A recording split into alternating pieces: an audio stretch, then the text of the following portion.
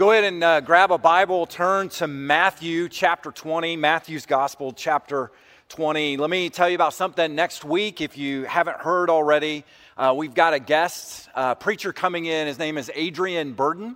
And Adrian is an evangelist. He travels all over the United States sharing the gospel.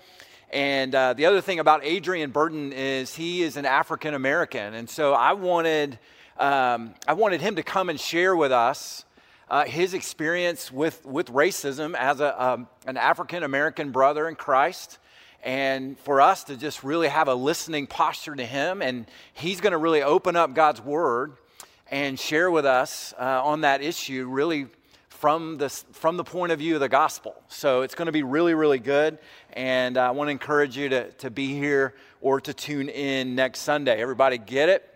Very good. Well, in our culture today, you know that there's a certain people, there are certain people in our culture today that really get all of the attention.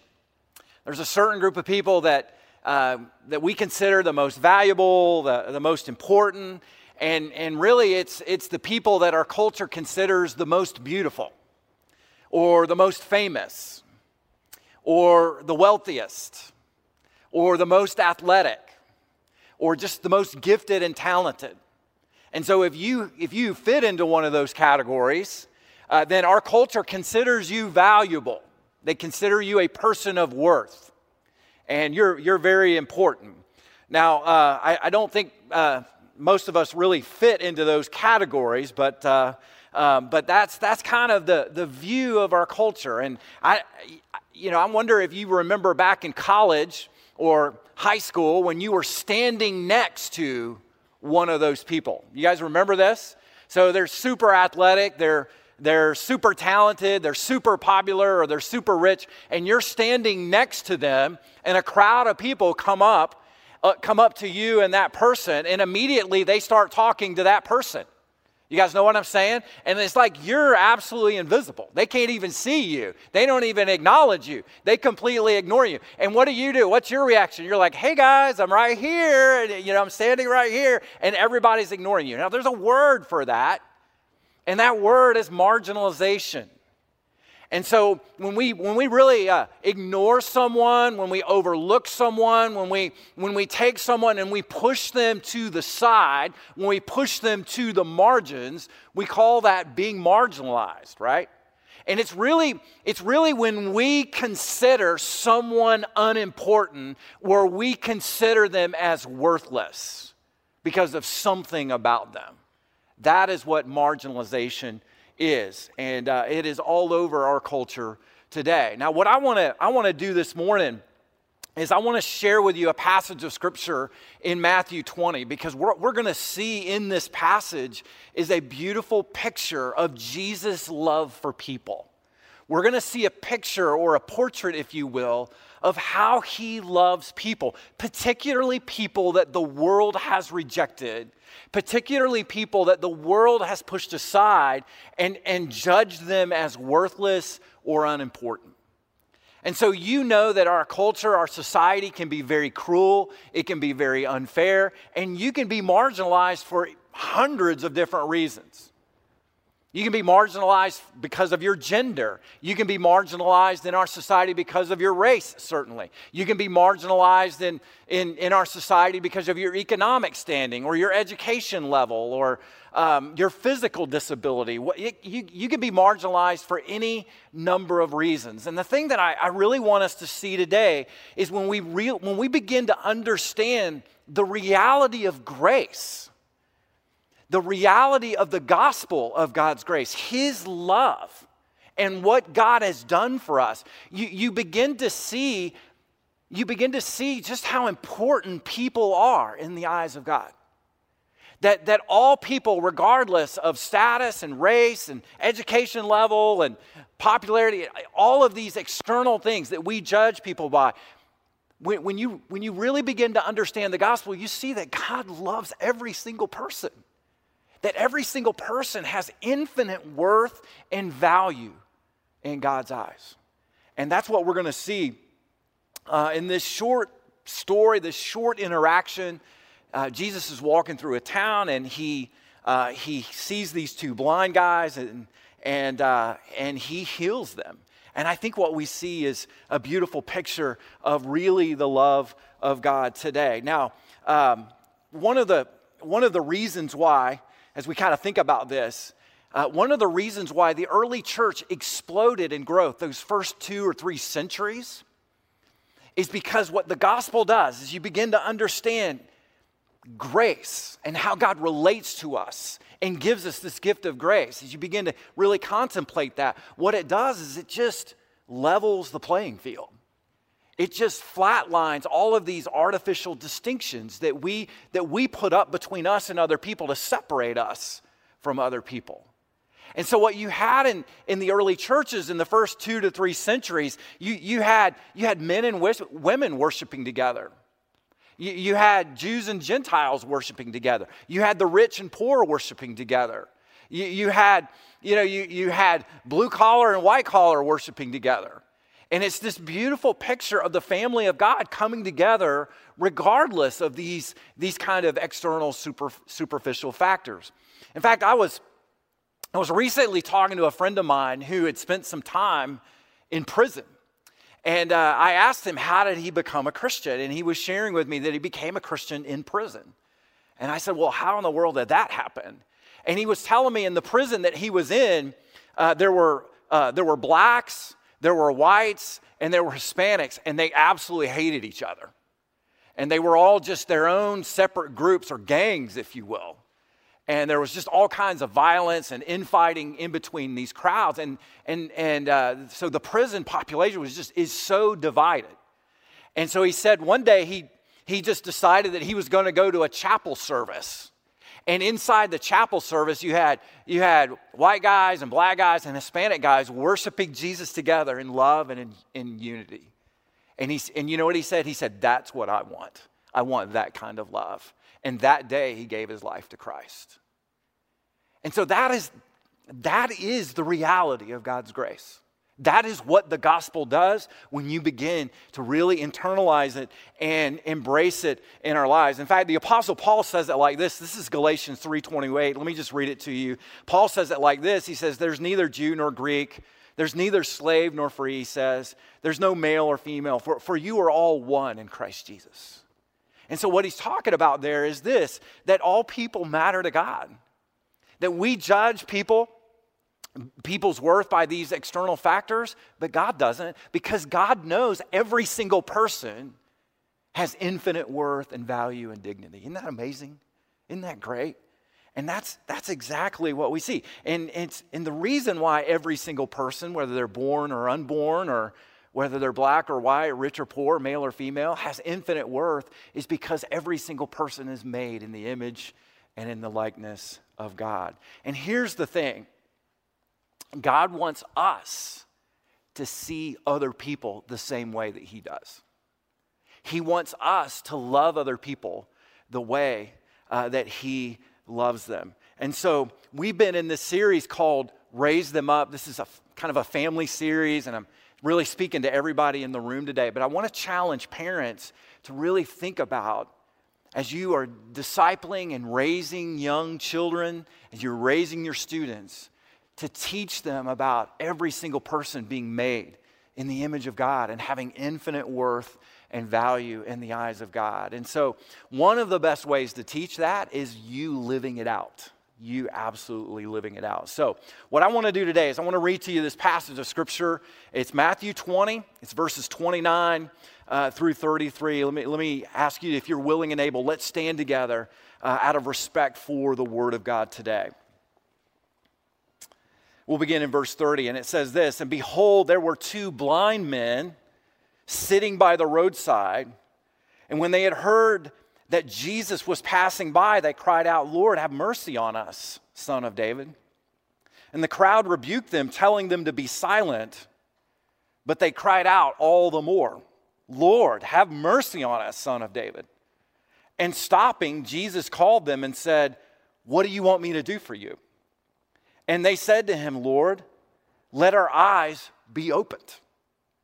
And Jesus, in pity, touched their eyes, and immediately they recovered their sight, and they followed him. The grass withers and the flowers fade, but not the word of God. It stands forever. You may be seated. Now, what I love about this story is I think what we see in this story is we see 4 ways that you and I can love like Jesus. Because really that's what we're talking about. We're really getting a picture of how Jesus loved people. And so as we grow in our relationship with God, we want to love people the way Jesus loves people. Have you realized that there are people in your life that need your love? Do you realize that there are people that you go to work with, there are people that you live next to, maybe there are people that you live with, there are people that that you're in groups with that need your love. And a lot of times the reality is we don't really see people that way. We don't see people as needing our love because they're different from us. And so they have a different political perspective, or maybe they are of a different race, or a different economic standing, or what have you. And so many times we just kind of write them off. And we don't love people the way Jesus loves people. Let me give you 4 ways to do this very practically right from the scripture. How do you love people? Let me give you 4 ways. Number 1, would you write this down? Number 1, love listens. Love listens. Now you're like, well, what do you mean by that? Well, love is really God. Love is, because God is love, when we choose to love other people, we are reflecting the image of God. And so love is the very foundation of every single command in Scripture. And so God calls us to love. And a practical way to do this is through listening to people. Just listening to them. Just giving people your undivided attention and giving them your focused attention and what it means to really hear other people. Now, people will ask, they'll say, well, what do you listen for? And I think that's pretty simple. You listen for their heart. You listen for pain in their life. And so there are a lot of people, especially right now in the middle of 2020 with everything that's going on in our world today, there are a lot of people in pain today. Can I get an amen to that? There are a lot of people hurting. And so what you want to do is you want to listen for someone's heart. You want to listen for the pain that they're going through in their life. Let me show you what I'm talking about. Look with me again at verse 30. We're going to kind of just walk through this. And so Matthew records this. He says, behold, there were 2 men sitting beside the road, or sitting on the roadside. Now, these 2 guys are absolutely marginalized. They're not a part of whatever's going on right there. They're off to the side. They're kind of spectators because they've not been deemed worthy to be a part of what's going on. They're just kind of considered worthless. So they're on the side.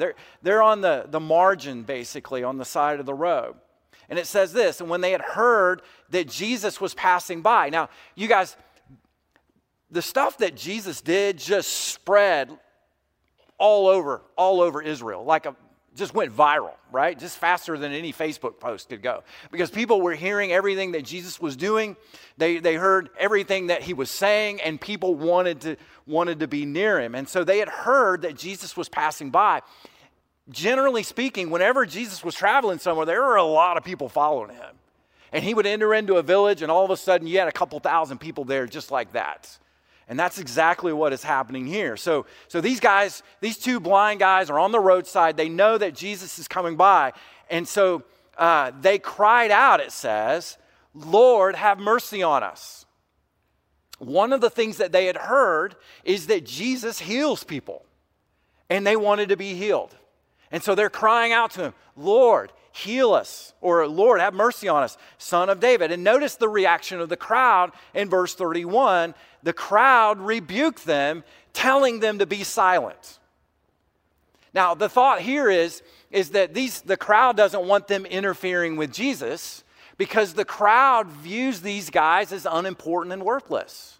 They don't deserve to be recipients of the mercy of God. And so they're telling them to be quiet. They're telling them basically to sit down and shut up. And so, but notice what Matthew says. He tells us something else. He says, telling them to be silent, but they cried out all the more. You see that? You see where it says that? They cried out even more. So what you have is you have the crowd telling them to be silent as these two guys are shouting, and they're crying out, shouting all the more. Now, why did they shout? Because they were tired of being marginalized. They shouted because they were tired of being treated as worthless. They shouted out because they didn't want to be blind anymore. And what you see is they're in pain. They're in pain. They're hurting over this. And so a lot of times when people are hurting, what do? They shout out. When people are in whatever kind of pain, many times they will simply shout out. There's a lot of shouting in our culture today. Have you guys seen that? Have you heard that? And maybe one of the reasons why we are living in the age of outrage is because we're more connected than we've ever before to people's pain. And what we need is to see people and to hear people. And what that does is that really elicits compassion from us. Instead of responding with more rage, we can respond with love. And that is exactly what Jesus is doing. And so Jesus is going to show us he hears their pain. That he's listening to them, that he is dialed into them. He knows that there's pain underneath the surface. And I just wonder, the people in your sphere of influence, what kind of pain is underneath the surface in their lives? You know, I was reading about Max Lucado. Max Lucado is a pastor, and he was sharing this story of a guy named Li Fuyan. Li is a Chinese guy, and he struggled with headaches, just throbbing headaches for 4 years. And so this Chinese guy went to every doctor he could go to. No one could remedy his headaches. And finally, a doctor ordered an x-ray. And do you know what they found? They found a 4-inch knife blade lodged in his skull. And that was causing his throbbing headaches. No kidding. And so something had happened where he had been accosted by somebody tried to rob him. He suffered a laceration in his jaw, and apparently the knife broke off and lodged in his skull, and the EMTs didn't notice it. And he lived with this in his head for 4 years, and so that was the cause of so much of the pain that he was going through in his life. And the point of it is this: that we can't live with foreign objects in our bodies. And we certainly can't live with foreign objects in our souls. And if somebody took an x-ray of your soul, what would they find? Would they find remorse because of a relationship that's gone bad in the past? Would they find just regret over some choice that you made? Would they find shame in your life? Because of some life-dominating sin, because of some addiction, because of just temptation that you can't resist in your life? What is it beneath the surface? You see, guilt and shame can cause so many problems when it gets embedded in us, and it affects everything that you do. And so these guys are in that kind of pain, and what I want you to notice is they call out to Jesus, and Jesus hears them. He listens to them. And you see this in verse 32, and stopping, it says, Jesus called them. And so they're crying out. I'm sure there's probably about 1,000 people in this little crowd. They're calling out over the crowd, and Jesus hears. He listens to the cry of their heart. And it stops the whole story, just kind of right there. Now, what I love about the Scripture and what I love about the picture of God that Scripture paints for us is the Bible says this, that God always hears the cry of the heart. He always hears the cry of the heart. And you see this in Psalm 37, verse 14, the righteous cry for help, and the Lord hears and delivers them out of their troubles. And so really what the psalmist reminds us of is that God always hears the cry of the heart. What is it? What's the cry of the heart for you today? Maybe the cry of your heart is, why can't I get a job? Why can't we have kids? Why can't I get married? And it may seem like no one else is listening, but I want to tell you, church, God hears you. God is listening. He always hears the cry of the heart. Jesus is so spiritually attuned to these guys that he hears them over the noise of the crowd.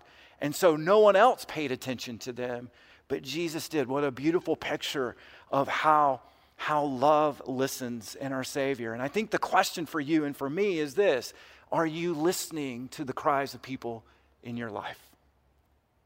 Are you listening? Do you have a listening ear to people that you work with, to people that you go to school with? There are all kinds of people that are hurting all around us, and you're never going to be able to love people until you're really willing to listen. One of the things that I think we need to do as white American Christians is we need to go to our black brothers and sisters, and we need to ask them, tell me about your experience with racism. See, we don't need to be listening to the media.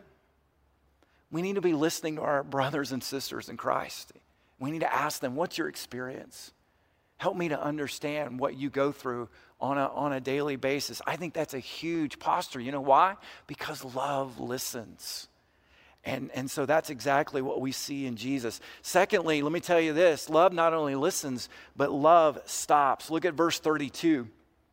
Again, notice what Jesus does. So he hears them, and Matthew tells us in verse 32, and stopping, Jesus calls them. And so these guys have been shouting, and so Jesus and his crowd's walking by. Jesus listens, he hears them, and then he stops dead in his tracks. Absolutely dead in his tracks. No forward motion. Everything just comes to a halt, and he stops and turns to see these two blind guys. Everything stops right in the middle of the road. Now, I'll tell you that there are a number of books written, devotional books written on the steps of Jesus.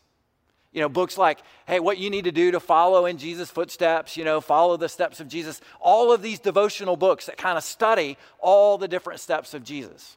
Do you know what I think would be more interesting?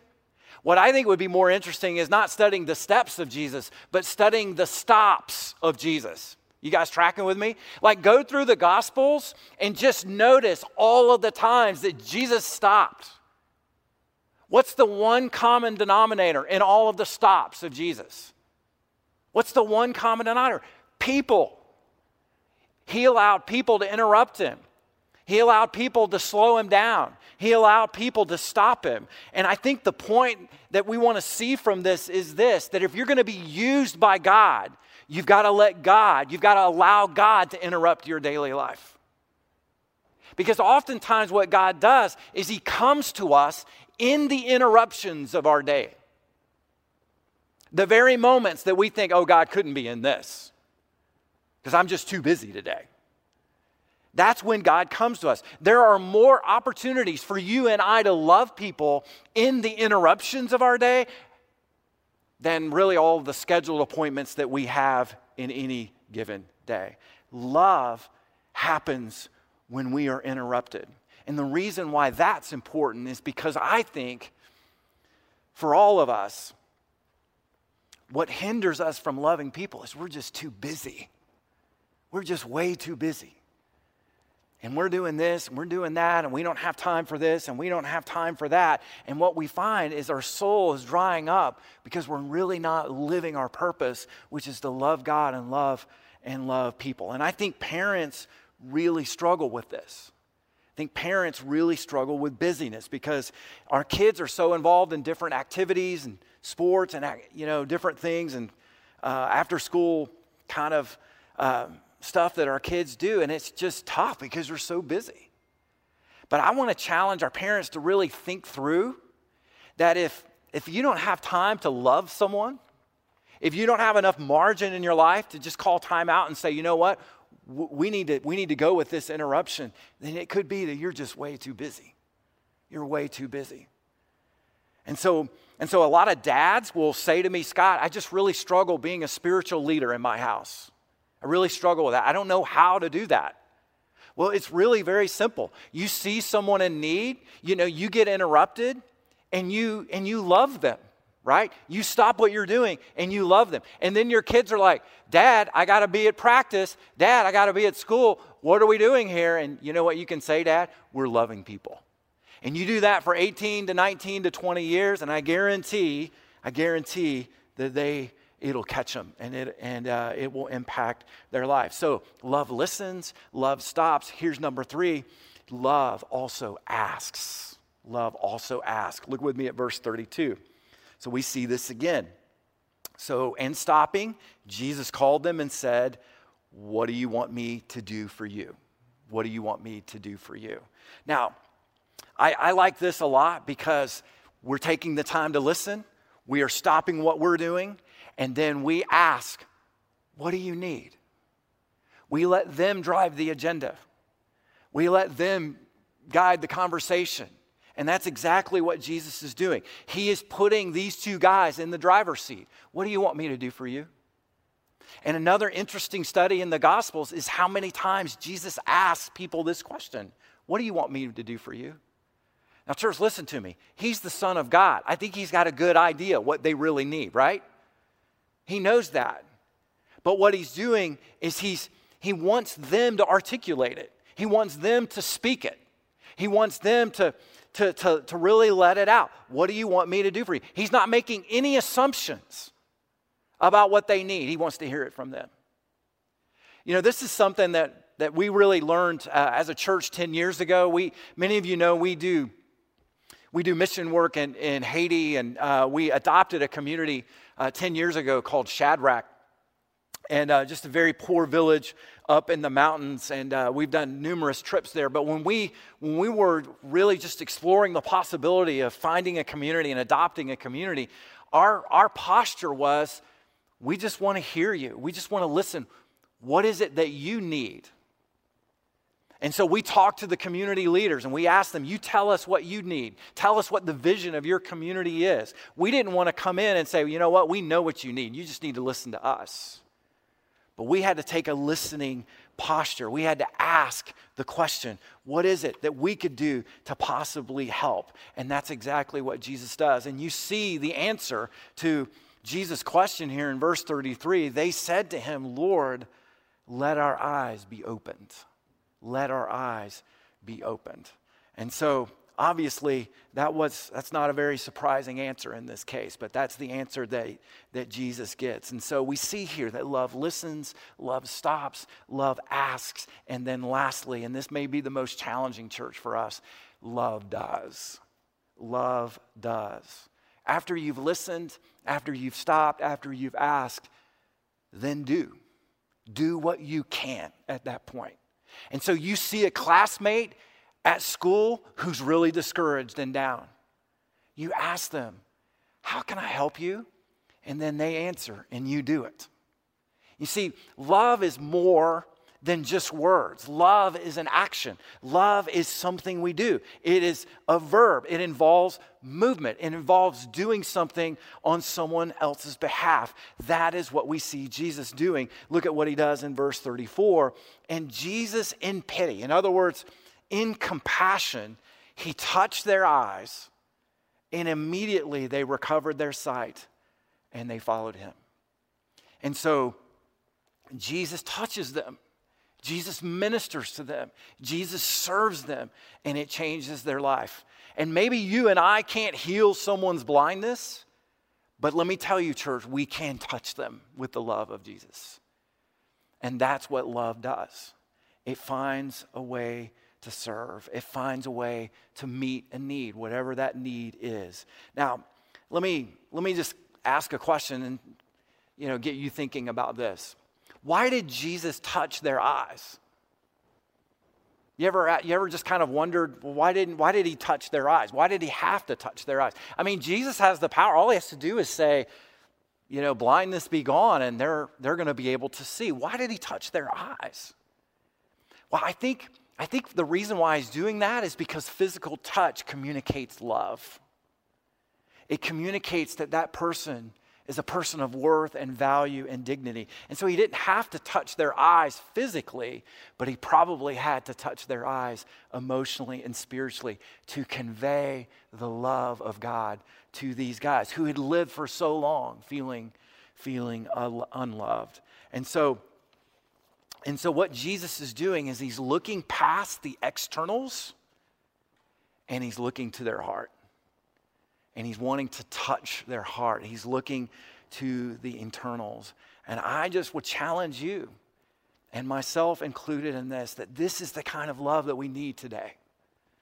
This is really the love that our society is missing. And I think as Christ followers, we can take the lead in this. So who is it in your life that needs your love?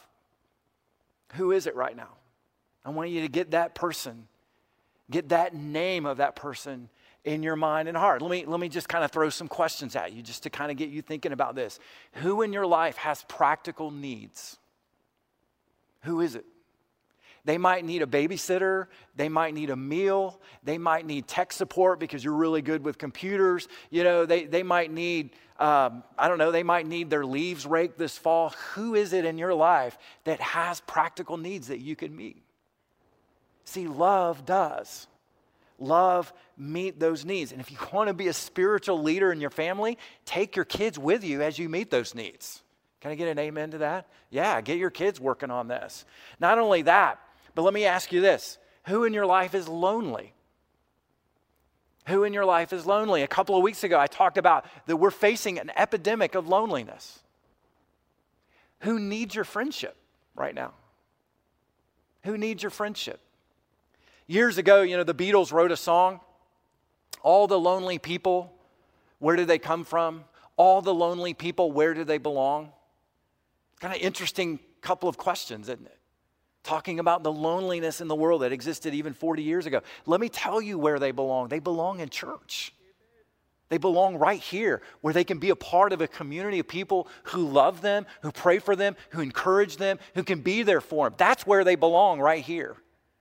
And you and I, in that case, are the evangelists, the spreaders of the good news. Let me ask you this. Here's another question. Who in your life is grieving?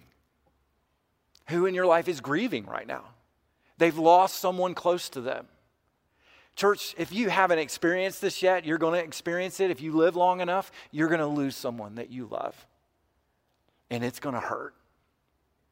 And so the body of Christ is to be here to spread that comfort and that grace, the grace of God, the comfort of God to others. I love how Paul says this just right out of the chute in 2 Corinthians chapter 1. This is how he begins.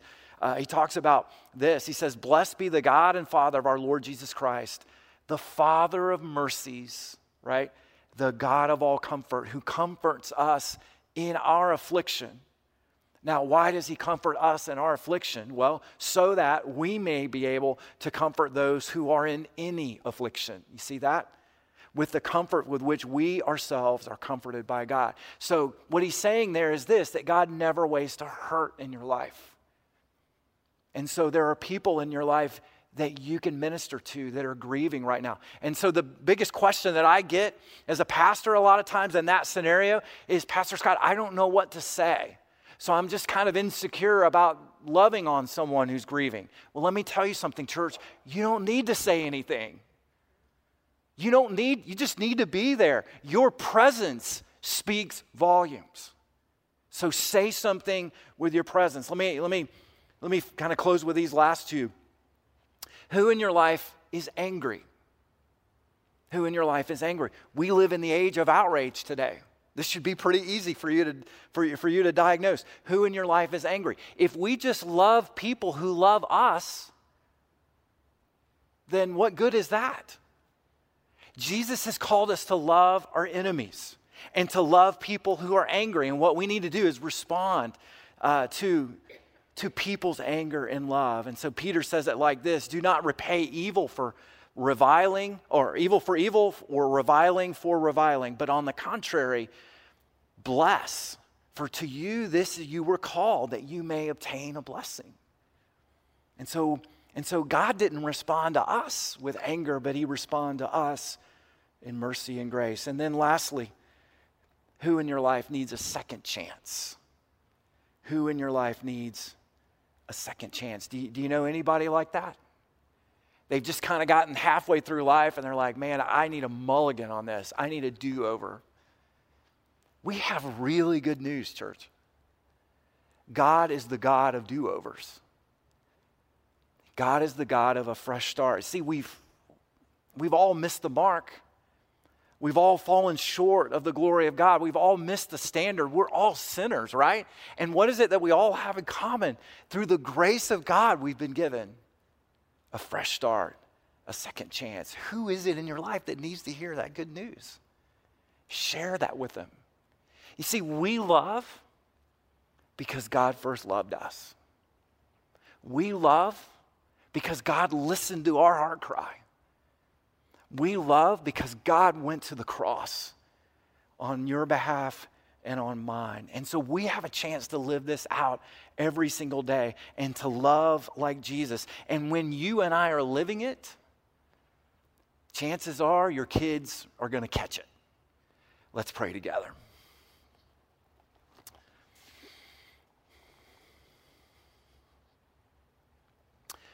So God, we give you praise and we give you glory that the Word of God is so practical. Lord, we see pictures all throughout the Gospels of your love. And I pray, God, that we would be men and women and students and children who love. That we would be salt and light in a flavorless world, in a dark world, God. And so I just pray you would fill us up, that you would help us to see the great grace we have received. That we are beneficiaries of your love and your mercy. That you've touched us. That you've changed us. That you've met our need. And so, Lord, it's not out of an empty tank that we give, but Lord, it's an overflowing cup.